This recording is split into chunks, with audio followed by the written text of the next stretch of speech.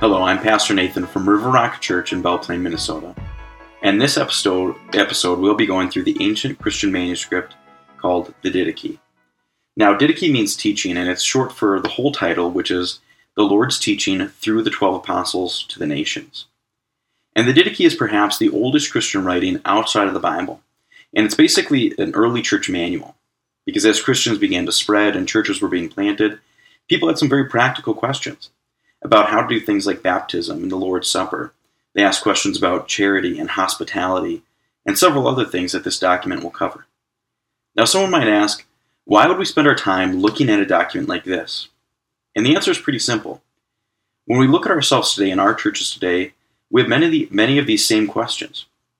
And people have been asking these questions since the church began. And also since the dawn of the church, the Holy Spirit has been guiding and directing Christians as they seek to answer these questions. Now, the Didache is not Scripture, and it never claims to be Scripture, and so we have to remember that distinction as we go through this. But it's still a valuable tool to see how the earliest Christians sensed the Holy Spirit leading them. And as we ask these same questions, and strive to be led by the same Holy Spirit today, recognizing how He has led people in the past can help us better understand how He is leading us right now and in the future. Now, the Didache is divided into 14 short sections. They're called chapters, but really they're about a paragraph or 2 paragraphs each. And the goal today is to go through each one of those chapters with some commentary and some application for our current situation. Now, if you'd like to read along with me, or you're just interested in reading it for yourself, there's many different English translations, and you can find a lot of examples of them for free online.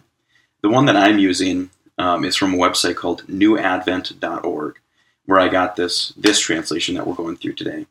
I'll post the website in the description, and then you can check that out for yourself if you so desire. So let's pray, and then we'll look at the first chapter. Heavenly Father, we thank you for the faithful men and women who have worshiped you and followed you and sought to help one another grow deeper in their relationship with you and better understand how we should act and live at the church in a world that continually faces different difficulties and challenges. Lord, I ask that as we read the Didache, you'll be speaking to us, that you will bring to mind the truths of your word, that this will be a tool that will point us to a deeper relationship with you, a greater knowledge of you, and a heavier reliance on the power of your word and the Holy Spirit. We ask that in all things your name would be glorified and your will would be done. In Jesus' name, amen. So chapter 1 is entitled The Two Ways, the First Commandment. There are 2 ways, one of life and one of death, but a great difference between the 2 ways. The way of life then is this: first, you shall love God who made you. Second, your neighbor as yourself. And all things whatsoever you would should not occur to you, do not also do to another. So as the Didache describes these 2 ways, the way of life and the way of death, it begins by describing the way of life, and it does so by paraphrasing some of Jesus' teachings. Now what's fascinating here is that as we read it, it begins with Jesus' teaching about the greatest commandment, which is to love the Lord your God with all your heart, soul, strength, and mind. And the second is like it, to love your neighbor as yourself. And it paraphrases that, but it's still pretty recognizable in the way that they wrote it. But it includes this second part, to loving your neighbor as yourself, basically in the negative. It says, let me scroll up here quick. And all things whatsoever you would should not occur to you, do not also do to another. Now that may sound a little wooden or a little broken, and I think that's just because the translator was trying to remain faithful to what the original language said, which makes it a little bit more difficult for us to understand. But basically what it was saying is, whatever you wouldn't want done to you, you shouldn't do to someone else. And basically it's just restating that command, love your neighbor as yourself, in the negative. And at least for me, this has been a helpful way of thinking about it, because it's a simple command, love your neighbor as yourself, but when we think about how that should be practically lived out in our lives, having that alternate view, like, I want to love my neighbor as myself, and part of that means not treating them in a way that I would not want myself to be treated.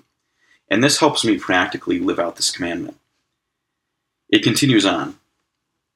And of these things, and of these sayings, the teaching is this: Bless those who curse you, and pray for your enemies, and fast for those who persecute you. For what reward is there if you love those who love you? Do not also the Gentiles do the same? But love those who hate you, and you shall not have an enemy. Abstain from fleshly and worldly lusts. If anyone gives you a blow upon your right cheek, turn to him the other also, and you shall be perfect. If anyone impresses you for 1 mile, go with him 2. If someone takes away your cloak, give him also your coat. If someone takes from you what is yours, ask it not back. For indeed, you are not able. Give to everyone that asks you, and ask it not back. For the Father wills that to all should be given of our blessings, in parentheses it says, free gifts. Happy is he that gives according to the commandment, for he is guiltless. Woe to him that receives, for if one having need receives, he is guiltless. But he that receives not having need shall pay the penalty. Why he received, and for what, and coming into straits, he shall be examined concerning the things which he has done, and he shall not escape, thence he pay back the last farthing.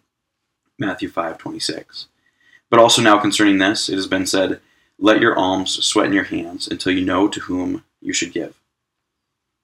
Now here the Didache addresses a very practical problem that many Christians face, but especially Christians at this time were facing, because they were really known for their hospitality and their generosity, and the fact that, if you were in the Christian community, if you were part of the church, or even if you just knew a bunch of Christians, and you were in need, people would give freely out of what they had. And people quickly caught on to this and tried to take advantage of that.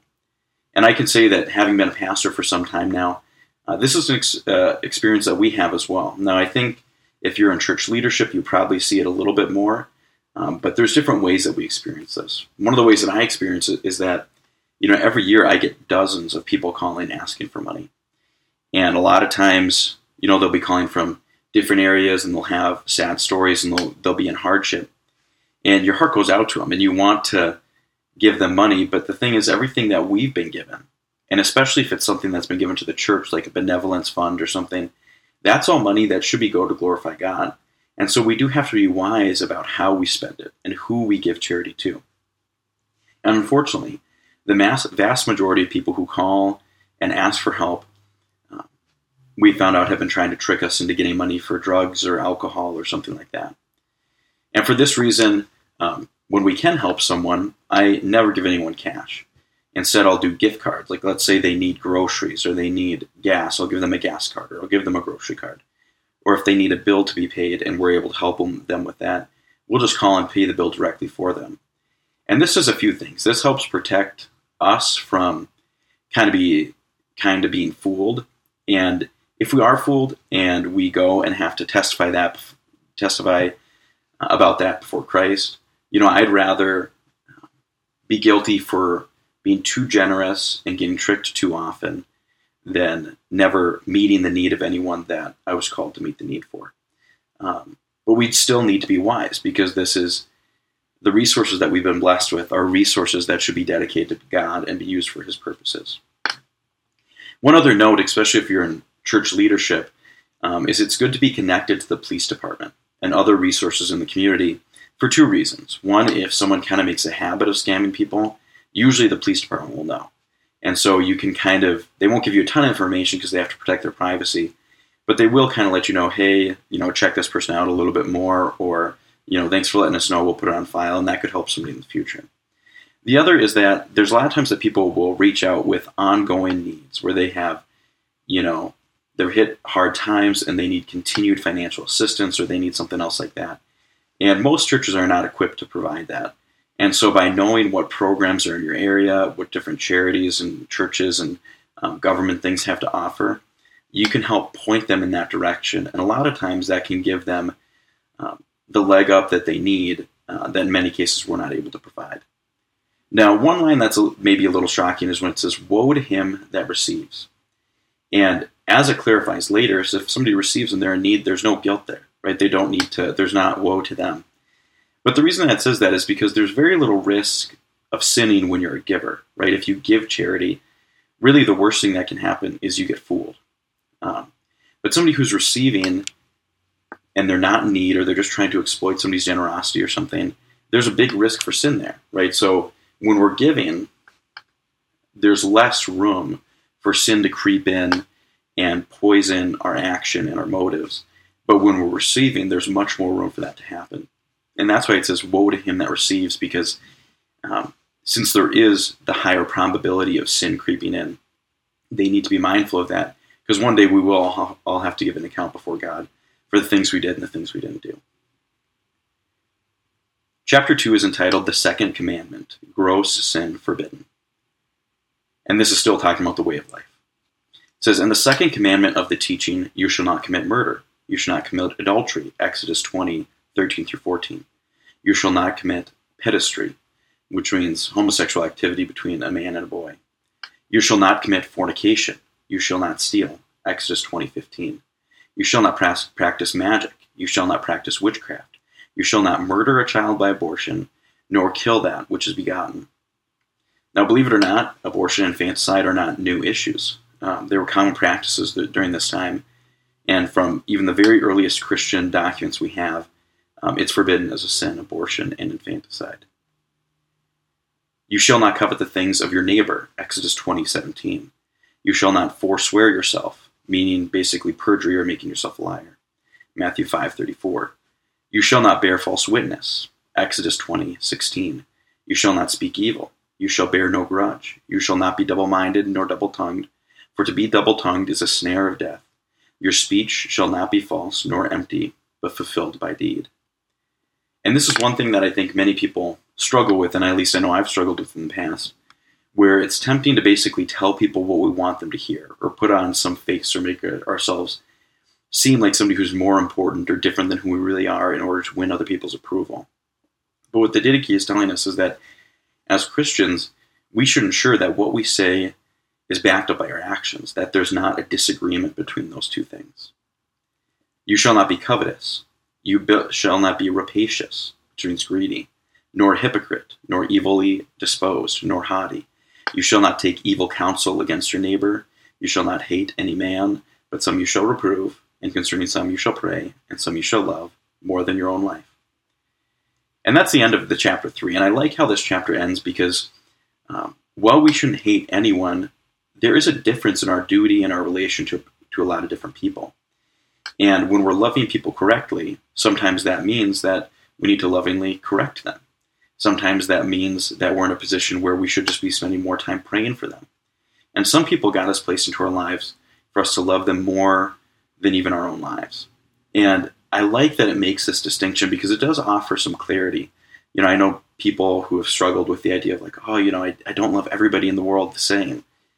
And what the Didache is recognizing that, yeah, you know, you can't love everyone in the world the same. You don't even know everybody in the world, but you can treat everyone with love. And you can love them in the best way possible in accordance with your relationship with them and your station in life. Chapter 3 is entitled Other Sins Forbidden. My child, free from every evil thing and from every likeness of it. So here the Didache, when it says every likeness of it, is going to start talking about things that may seem small in the beginning, but if they go unchecked, will fester inside us and grow into greater evils. Be not prone to anger, for anger leads the way to murder. Neither jealous, nor quarrelsome, nor of hot temper, for out of all these murders are engendered. My child, be not a lustful one, for lust leads to fornication. Neither a filthy talker, nor of lofty eye, for out of all these adulteries are engendered.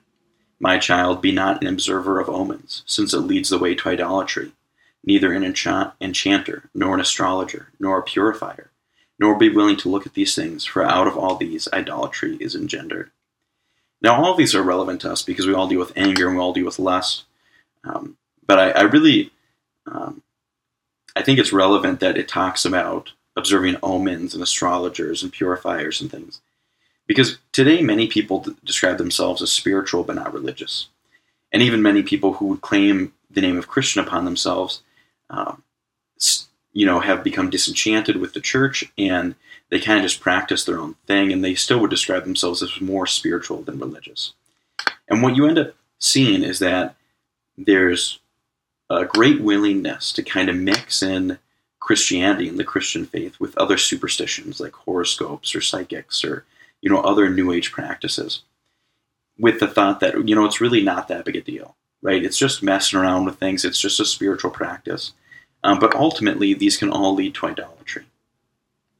It continues on, "My child, be not a liar, since a lie leads the way to theft. Neither money-loving nor vainglorious, for out of all these thefts are engendered.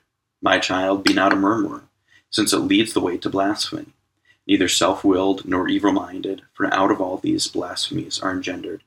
But be meek, since the meek shall inherit the earth." Matthew 5:5. "Be long-suffering and pitiful, and guileless and gentle and good, and always trembling at the words which you have heard. You shall not exalt yourself." Luke 18:14. "Nor give overconfidence to your soul. Your soul shall not be joined with lofty ones, but with just and lowly ones shall have its intercourse. The workings that befall you receive as good, knowing that apart from God, nothing comes to pass." Chapter 4 is called Various Precepts. And remember, this is still all talking about the way of life, describing the way of life. "My child, him that speaks to you the word of God, remember night and day, and you shall honor him as Lord. For in the place whence lordly rule is uttered, there is the Lord. And you shall seek out day by day the faces of the saints, in order that you may rest upon their words.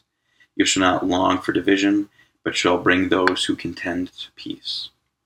Now, I read some things online where people were kind of frustrated with the fact that it says that you should honor those who are, speak the word of the Lord, or always seeking out day by day the faces of the saints.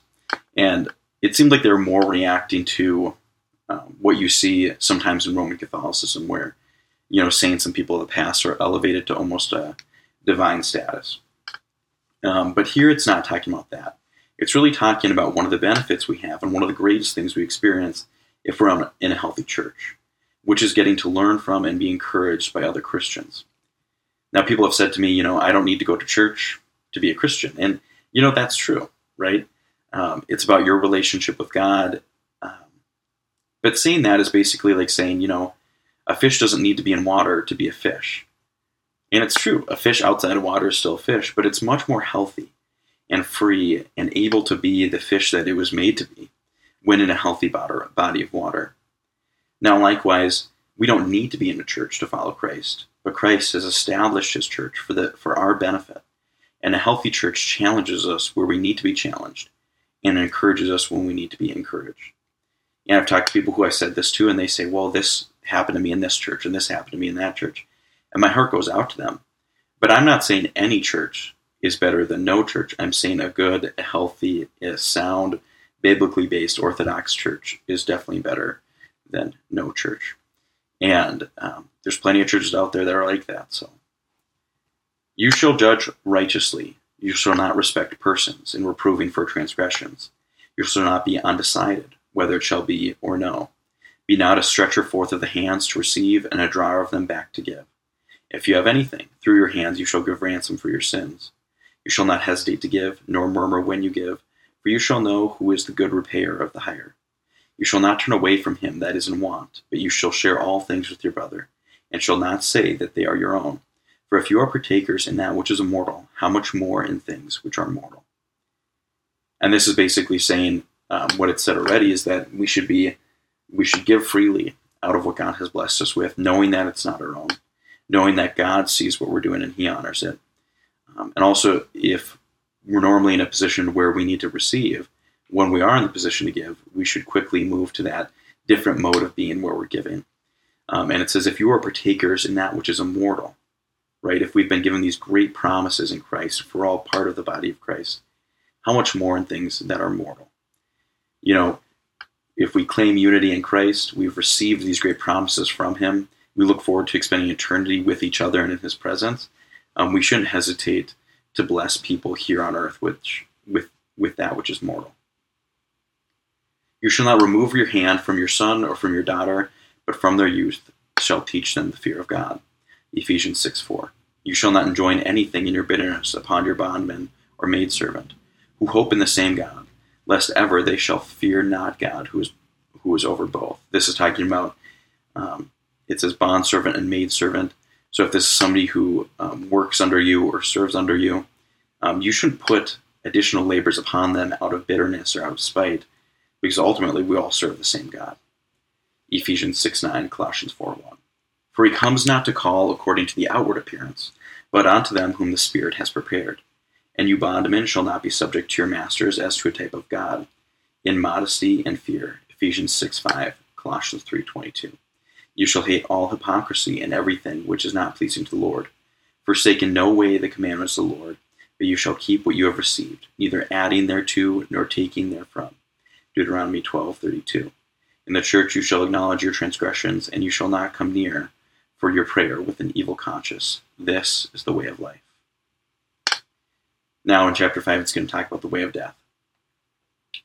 And the way of death is this. First of all, it is evil and full of curse, murders, adulteries, lusts, fornications, thefts, idolatries, magic arts, witchcrafts, rapines, false witnessings, hypocrisies, double-heartedness, deceit, haughtiness, depravity, self-will, greediness, filthy talking, jealousy, overconfidence, loftiness, boastfulness, persecutors of the good, hating truth, loving a lie, not knowing a reward for righteousness, not cleaving to good nor to righteous judgment, watching not for that which is good, but for that which is evil, from whom meekness and endurance are far, loving vanities, pursuing requital, not pitying a poor man, nor laboring for the afflicted, not knowing him that made them, murderers of children, destroyers of the handiwork of God, turning away from him that is in want, afflicting him that is distressed, advocates of the rich, lawless judges of the poor, utter sinners. Be delivered, children, from all these. The way that the Didache presents new life in Christ is through this analogy, the way of life and the way of death. And when you compare these two, it just kind of strikes you with, we're called to live in a specific way because it honors God, because it brings us closer to Him, but also God wants us to live in that way because that's the way we're intended and created to live. And so after this long list of these sins and these depravities and these evils that help define the way of death, it gives this plea for repentance. It says, be delivered, children, from all these. Now in chapter 6, it's going to get into some other things, and some of these things are things specifically that the church at that time were facing that maybe we don't face quite as much. So in chapter 6, it says, against false teachers and food offered to idols. See that no one cause you to err from this way of teaching, since apart from God it teaches you. For if you are able to bear all the yoke of the Lord, you will be perfect. But if you are not able, what are you able to do? And concerning food, bear what you are able, but against that which is sacrificed to idols, be exceedingly on your guard, for it is the service of dead gods. So this was a common struggle that Christians who lived in pagan cultures had at the time, because when people would sacrifice food in the temples, the meat, oftentimes it's in meat in 1 Corinthians, it talks about meat a lot, that food was then sold in the markets, or people who went to worship there would bring sacrifices and then come back with meat. So especially for Christians who were trying to evangelize the people in the area, or maybe they had friends who were pagan, they had to be really careful when they went over to eat there, because it could create confusion in the gospel and the person's faith when they're like, oh yeah, this food was sacrificed to idols, and they're sitting there eating with them. And so this is something that we don't face quite as much today. There are applications that we can take from it, but this is much more of a practical thing that Christians who lived in pagan cultures were facing. So now the Didache is going to switch and start talking about how to properly do things in the church, like baptism, fasting, the Lord's Supper, and the Lord's Prayer. So in chapter 7 it says, concerning baptism. And concerning baptism, baptize this way, having first said all these things, so talking about what it's taught already, baptize them in the name of the Father, and of the Son, and of the Holy Spirit, Matthew 28:19. It says, in living water. Living water means basically cool running water, and what's envisioned here is like a river or a stream. But if you have not living water, baptize into other water, and if you cannot, in cold, in warm. But if you have not either, pour out water 3 times upon the head, into the name of the Father, and of the Son, and of the Holy Spirit. Now today, very few churches in America have a limit in how much water they can have, right? You can bring in a tub, or you can go to a lake, or you can go to a pool, or something. And so in a lot of churches, the manner in which someone baptizes is very particular. Right? Christian will separate from other Christians because one believes in baptism by immersion, another believes in pouring. One believes in 1 dunk, one believes in 3 dunks. But the Didache takes a very practical approach. So the preferred methods that it gives is baptizing them full immersion in cool water, running water, and immersing them 3 times in the name of the Father, and of the Son, and of the Holy Spirit, in accordance with Matthew 28. Now, when I baptize too, I baptize 3 times. I dunk them 3 times, once in the name of the Father, once in the name of the Son, once in the name of the Holy Spirit. And the reason that I do this is because in the earliest accounts of how early Christians baptized, that's how they did it. And so I want to continue in the faith that I've received. And there seems to be a question in Scripture where it doesn't necessarily say you have to baptize this way or this way as far as how many dunks or something. And also it's a beautiful picture of the Trinity, right? Because they're dunked in the water 3 times, but it's one baptism, right? They're baptized in the name of the Father and of the Son and of the Holy Spirit, but it's one baptism, one God. And so by dunking 3 times, it creates a visual image of the triune God in whom we're baptizing the person. So that's why I do it. I know that people do different things, but I just wanted to explain that a little bit. But if running water is not practical, but if running water is not practical, then the Didache instructs us to use still water, like a pond or a lake. And if cool water is not available, then use warm water. And it says, worst comes to worst, if you don't have a lot of water and somebody wants to be baptized, pour it over their head 3 times. And then instructs us, but before the baptism, let the baptizer fast, and the baptized, and whatever others can. But you shall order the baptized to fast 1 or 2 days before.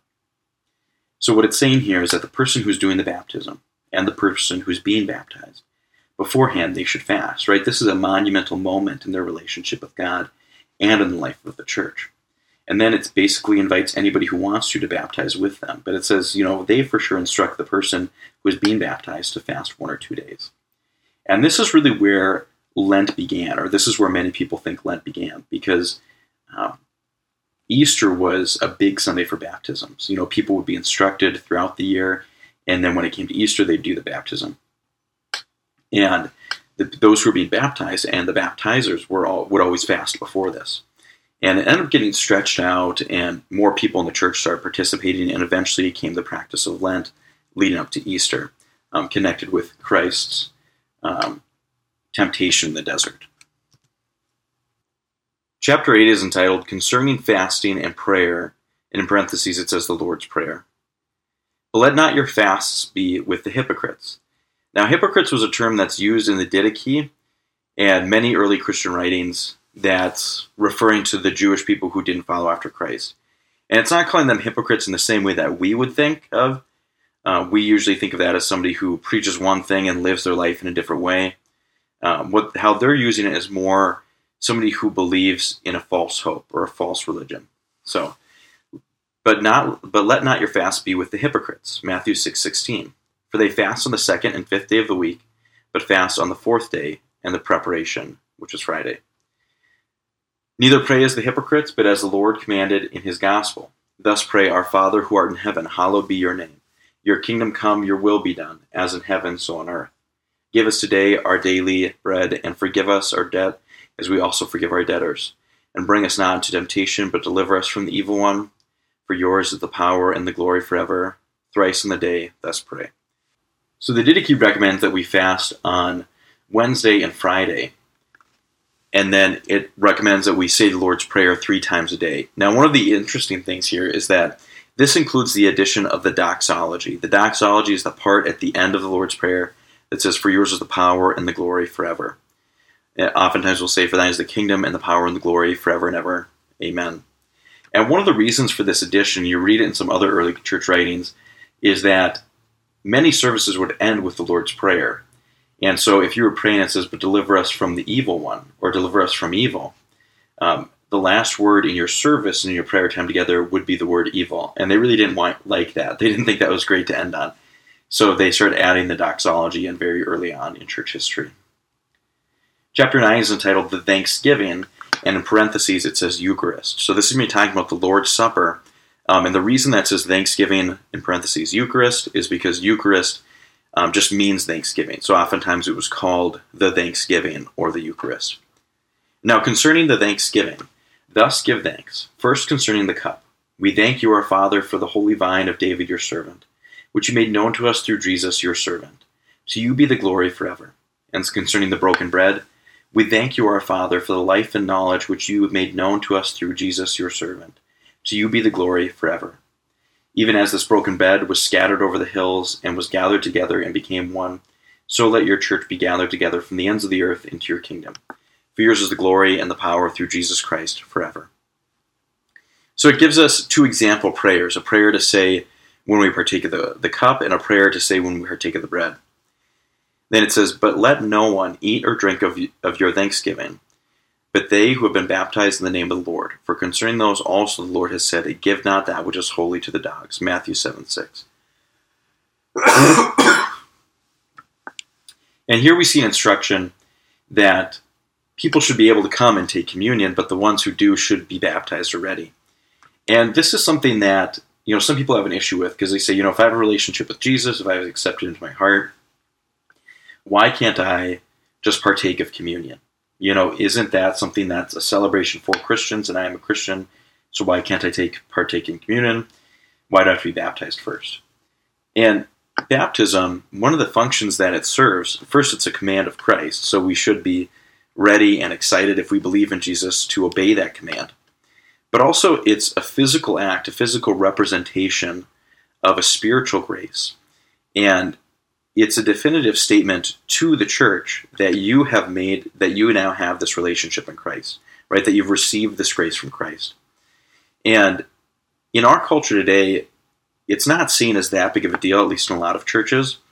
But in many places around the world, and at this time, it really was seen as almost your wedding vows, right? So when you get married, walking up or leading up to the wedding day, I assume that in most cases anyways, in a healthy relationship, you love the person. You want to be with the person forever. Your heart is already committed to the person, right? But it's that vow, that public proclamation, that public representation of the thing that you guys have together that really seals the deal, right? That makes it official. Now, baptism in no way saves you, but baptism itself is kind of like that wedding vow thing, right? God has already done the work inside of you, and then you give this physical, public proclamation. You seal the deal not between you and Jesus necessarily, but between you and the community. You say, I believe in Jesus, and in accordance with that, I'm going to take the step of obedience.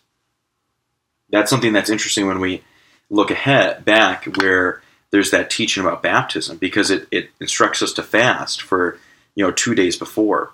And this is one of the evidences in the early church that while there were some places that were doing infant baptism, believers' baptism was the common practice at the time in the majority of the church. Because you wouldn't expect an infant who's only a few weeks old to fast for 2 days straight in order to receive baptism. Chapter 10, it talks about prayer after communion. So we saw prayers before we take communion, now prayers after communion in chapter 10. But after you are filled, thus give thanks. We thank you, Holy Father, for your holy name, which you caused to tabernacle in our hearts, and for the knowledge and faith and immortality, which you made known to us through Jesus, your servant. To you be the glory forever. You, Master Almighty, created all things for your name's sake. You gave food and drink to men for enjoyment, that they might give thanks to you. But to us you freely give spiritual food and drink and life eternal, through your servant. Before all things we thank you, that you are mighty. To you be the glory forever. Remember, Lord, your church, to deliver it from all evil and to make it perfect in your love, and gather it from the four winds, sanctified for your kingdom which you have prepared for it. For yours is the power and glory forever. Let grace come, and let this world pass away. Hosanna to the God, Son of David. If anyone is holy, let him come. If anyone is not so, let him repent. Maranatha, which means, O Lord, come. Amen. But permit the prophets to make thanksgiving as much as they desire. That's a really beautiful prayer. Like I said, there are places where it seems a little broken just because of the translation. But that's a really beautiful prayer after communion that thanks God for the blessings we've received in Christ and has this hopeful look for the one day when Christ's body, his church, will be fully united, will be with him in the presence of God, that will be in his kingdom. And it's a very, trying to connect the dots between Christ's sacrifice, what we're doing right now, and our eternal hope in God. Chapter 11 is entitled Concerning Teachers, Apostles, and Prophets. Whosoever therefore comes and teaches you all these things that have been said before, receive him, But if the teacher himself turn and teach another doctrine to the destruction of this, hear him not. So this was something that the early church faced a lot, was a lot of traveling teachers, apostles, and prophets. And they'd come and they'd speak in different communities. And as we'll see, there's different issues that they ran into as well. But one of them is that they may come and teach a false doctrine. So it says if somebody comes and they believe that they have a message that God has called them to share with you, hear them out, receive them, let them speak. But if they speak something that is not true doctrine, something not in accordance with the truth of the gospel, don't hear them out. Let them go, get rid of them, because they're not really doing what they've said that they're doing, and they're not honoring God. But if he teaches so as to increase righteousness and the knowledge of the Lord, receive him as the Lord. But concerning the apostles and prophets, according to the decree of the gospel, thus do. Let every apostle that comes to you be received as the Lord, but he shall not remain except 1 day. But if there be need also, next, but if he remain 3 days, he is a false prophet. So, like I said, there was a lot of people traveling around, and it says, if somebody comes and they teach false doctrine, get rid of them right away. But if somebody comes and they have a life of righteousness and they're preaching the truth of the gospel, then receive them. Let them join in the community of the church. Let them share the message that God's placed on their heart. But don't let them stay for more than 1 or 2 days. And the reason given for this is, the reason of this is because people, like I said, were taking advantage of the hospitality and generosity of Christians. And so somebody is there remaining, sticking around, basically just being fed and receiving housing, and they've already said their message. It reveals a few things. One, they aren't eager to go about the mission that they believe God has placed so heavily upon their heart, and also that they're kind of trying to soak up everything that you have to give them. It continues, and when the apostles go away, let him take nothing but bread until he lodges. So basically care for his needs. Give him enough stuff that he needs so that he can continue on his mission, but not enough to get rich, right? You're not trying to stuff this guy's pocketbooks. You're just trying to support the mission. But if he asks for money, he is a false prophet. And every prophet that speaks in the Spirit you shall neither try nor judge, for every sin shall be forgiven. But this sin shall not be forgiven. But not everyone that speaks in the Spirit is a prophet, but only if he hold the ways of the Lord. So it's saying when people come and they're speaking the word of the Lord, meet them with initial trust, right? Don't just question everything and be suspicious of everything. But you should be cautious, right? You should examine their way of life. And if it doesn't match up with what they're saying, right, with the ways of the Lord, then they're not a true prophet. Therefore, from their ways shall the false prophet and the prophet be known. And every prophet who orders a meal in the Spirit eats not from it, except indeed he be a false prophet. And every prophet who teaches the truth, if he do not what he teaches, is a false prophet. And every prophet proved true, working unto the mystery of the church in the world, yet not teaching others to do what he himself does, shall not be judged among you. For with God he has his judgment. For so did also the ancient prophets. But whoever says in the Spirit, give me money, or something else, you shall not listen to him. But if he says to you, give for others' sake who are in need, let no one judge him. Now, we don't have a lot of traveling prophets coming to our homes and our churches, but we do have a lot of people who put their stuff online or put their stuff on TV, televangelists or television preachers, and people who go from rally to rally. And basically what they're saying, if they're preaching the true gospel, let them do it, right? Support their ministry if you're able, but just enough to continue on with the ministry. You should never see a pastor demanding money for themselves or demanding special treatment, right? You should never see people getting rich off preaching the gospel. What the Didache says, if that happens, cast them out, get rid of them, right? Support the ministry, support the truth, but don't let people exploit the church and exploit Christians' generosity and hospitality in order to benefit themselves. Chapter 12 is entitled The Reception of Christians. But let every one that comes in the name of the Lord be received, and afterward you shall prove and know him, for you shall have understanding right and left. If he who comes is a wayfarer, assist him as far as you are able, but he shall not remain with you, except for 2 or 3 days, if need be. But if he wills to abide with you, being an artisan, let him work and eat. 2 Thessalonians 3:10. But if he has no trade, according to your understanding, see to it that as a Christian he shall not live with you idle. But if he wills not to do, he is a Christmonger. Watch that you keep aloof from such. So, what the Didache has been describing is a church in which people are generous and hospitable and share with one another. But the danger to that is that if somebody comes in and has no interest in contributing or they're trying to take advantage of people, that really ruins the whole thing, right? I think that's why one of the reasons we see so little trust in our society today is because a lot of these people who exploit other people have been exposed. We know about these scams and the ways that people try to feed on people who are generous and are hospitable.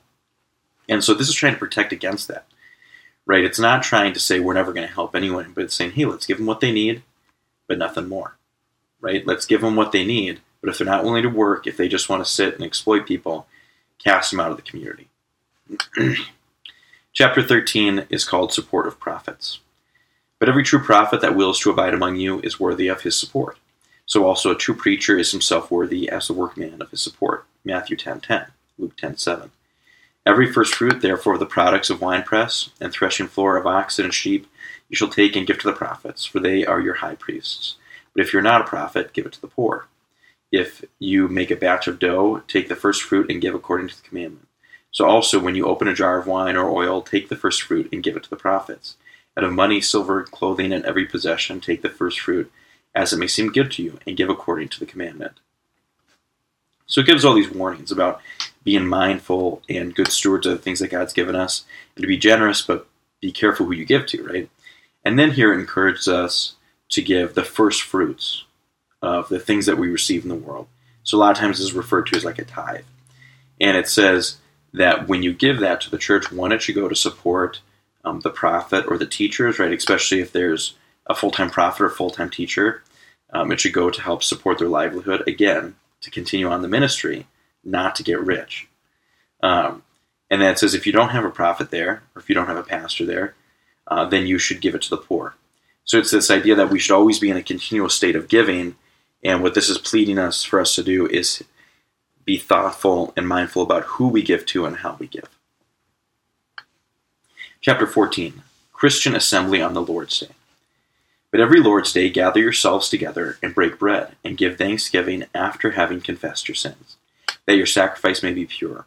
But let no one that is at variance with his fellow come together with you, until they be reconciled, that your sacrifice may not be profaned. For this is that which was spoken by the Lord. In every place and time offer to me a pure sacrifice. For I am a great king, says the Lord, and my name is wonderful among the nations. So this is describing the weekly celebration.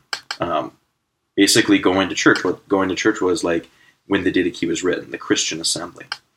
And it describes some common practices of the early church. And we kind of see some similarities in this today. So it says that they gather on Sunday and they'd celebrate the Lord's Supper. Now, at River Rock, we celebrate every other week. So we don't do it every day or every week like we see here in the Didache, but we do it every other week. It describes prayer as being present every week and confession of sin being present every week. And we do many of these things at River Rock. We have a confession of sin before our prayer time. We say several prayers throughout the service. One of the things that this emphasizes, though, is an emphasis on unity and making peace. It's saying if you're coming to the Lord's Day, if you're coming to church on a Sunday, and you're offering up your prayers, you're partaking in communion, you're doing all this stuff, but you have strife between you and other people in the church, one of the main priorities has to be reconciling that strife. And it places such a heavy emphasis on this because we are called to be the body of Christ, the bride of Christ. It doesn't matter if we're just going through all the motions if the body of Christ and the bride of Christ is not healthy and working together. This doesn't mean we should totally abandon it if we have strife amongst one another, but that we should fight for peace and unity within the body. Chapter 15 is entitled Bishops and Deacons, Christian Reproof. Therefore appoint for yourselves bishops and deacons worthy of the Lord, men meek and not lovers of money, 1 Timothy 3:4, and truthful and proven, for they also render to you the service of prophets and teachers. Despise them not, therefore, for they are your honored ones, together with the prophets and the teachers, and reprove one another, not in anger, but in peace, as you have it in the gospel. Matthew 18:15-17. But to everyone that acts amiss against another, let no one speak, nor let him hear anything from you until he repents. But your prayers and alms and all your deeds so do, as you have it in the gospel of our Lord. So here it's talking about the standing governing body within the church, the standing people who do the teachings, right? It's went through and it's talked about the prophets and the teachers and the apostles, people were traveling around and doing stuff. But it says, therefore appoint for yourselves bishops and deacons, worthy of the Lord, men, meek, and not lovers of money. And then it references 1 Timothy 3:4. Now, here it says bishops and deacons. The word for bishop here is presbyter. So some traditions could use this to mean to pastor or elder, and some just call them presbyters. But it seems like there was little distinction in the Didache and in many other early church writings between, what some people would call a bishop and then a pastor and then a deacon. A lot of times in the later history of the church, just a few hundred years after this, you see that now there's kind of this third order of ministry. There's the bishops, who kind of oversee a bunch of churches, the priest or the presbyter, and then you have the deacons. What we see here in the Didache is that there doesn't seem to be that distinction between a bishop and an elder. It seems like there's just the elders in the church and the deacons in the church, the presbyters and the deacons. Chapter 16, Watchfulness, the coming of the Lord. And this talks about us eagerly anticipating the second coming of Christ and also warning against being led astray. It says, watch for your life's sake. Let not your lamps be quenched, nor your loins unloosed, but be ready. For you know not the hour in which our Lord comes. Matthew 24:42. But often shall you come together, seeking the things which are befitting to your souls. For the whole time of your faith will not profit you, if you be not made perfect in the last time. For in the last days false prophets and corrupters shall be multiplied, and the sheep shall be turned into wolves, and love shall be turned into hate. Matthew 24:11-12. But when lawlessness increases, they shall hate and persecute and betray one another. Matthew 24:10. Then shall appear the world deceiver as the Son of God, and shall do signs and wonders, and the earth shall be delivered into his hands, and he shall do iniquities, things which have never yet come to pass since the beginning. Then shall the creation of men come into the fire of trial, and many shall be made to stumble and shall perish. But they that endure in their faith shall be saved from under the curse itself. And then shall appear the signs of the truth, first the sign of an outspreading in heaven, then the sign of the sound of the trumpet, and the third the resurrection of the dead. Yet not of all, but as it is said, the Lord shall come, and all his saints with him. Then shall the world see the Lord coming upon the clouds of heaven. And I love how the Didache ends, because in many ways it's a very practical document, just to give early Christians instruction on, how to be generous and hospitable, how to, place governing bodies in your church, how to do things that churches do. And then it ends with this glorious hope, this warning against being led astray in the last days, but this ever constant, eager anticipation of the Lord's second coming, when he'll return in his glory. And this is such a good reminder for us as a church, because sometimes we can get so bogged down with the day-to-day, right? Just getting from one work day to the next, get until the weekend, and then, just trying to make one Sunday better than maybe the last Sunday or something. And we think, that's the sum of our hope, when it's not, right? The hope that we eagerly await every day is being in the presence of Christ. And that should be something present in our life as a church as well, where we're always pointing to the reality that Christ is coming again, and he's coming again soon. I hope that going through the Didache has maybe answered some of your questions about what the early church believed, how they understood some of these passages. And as we reflect on this, and as we read the scriptures, and we spend time in prayer, I pray that God would continue to lead me, lead all of us, and lead his church into a fuller knowledge of who he is, a deeper love for him, and living that love out in the way that we serve others. Thank you.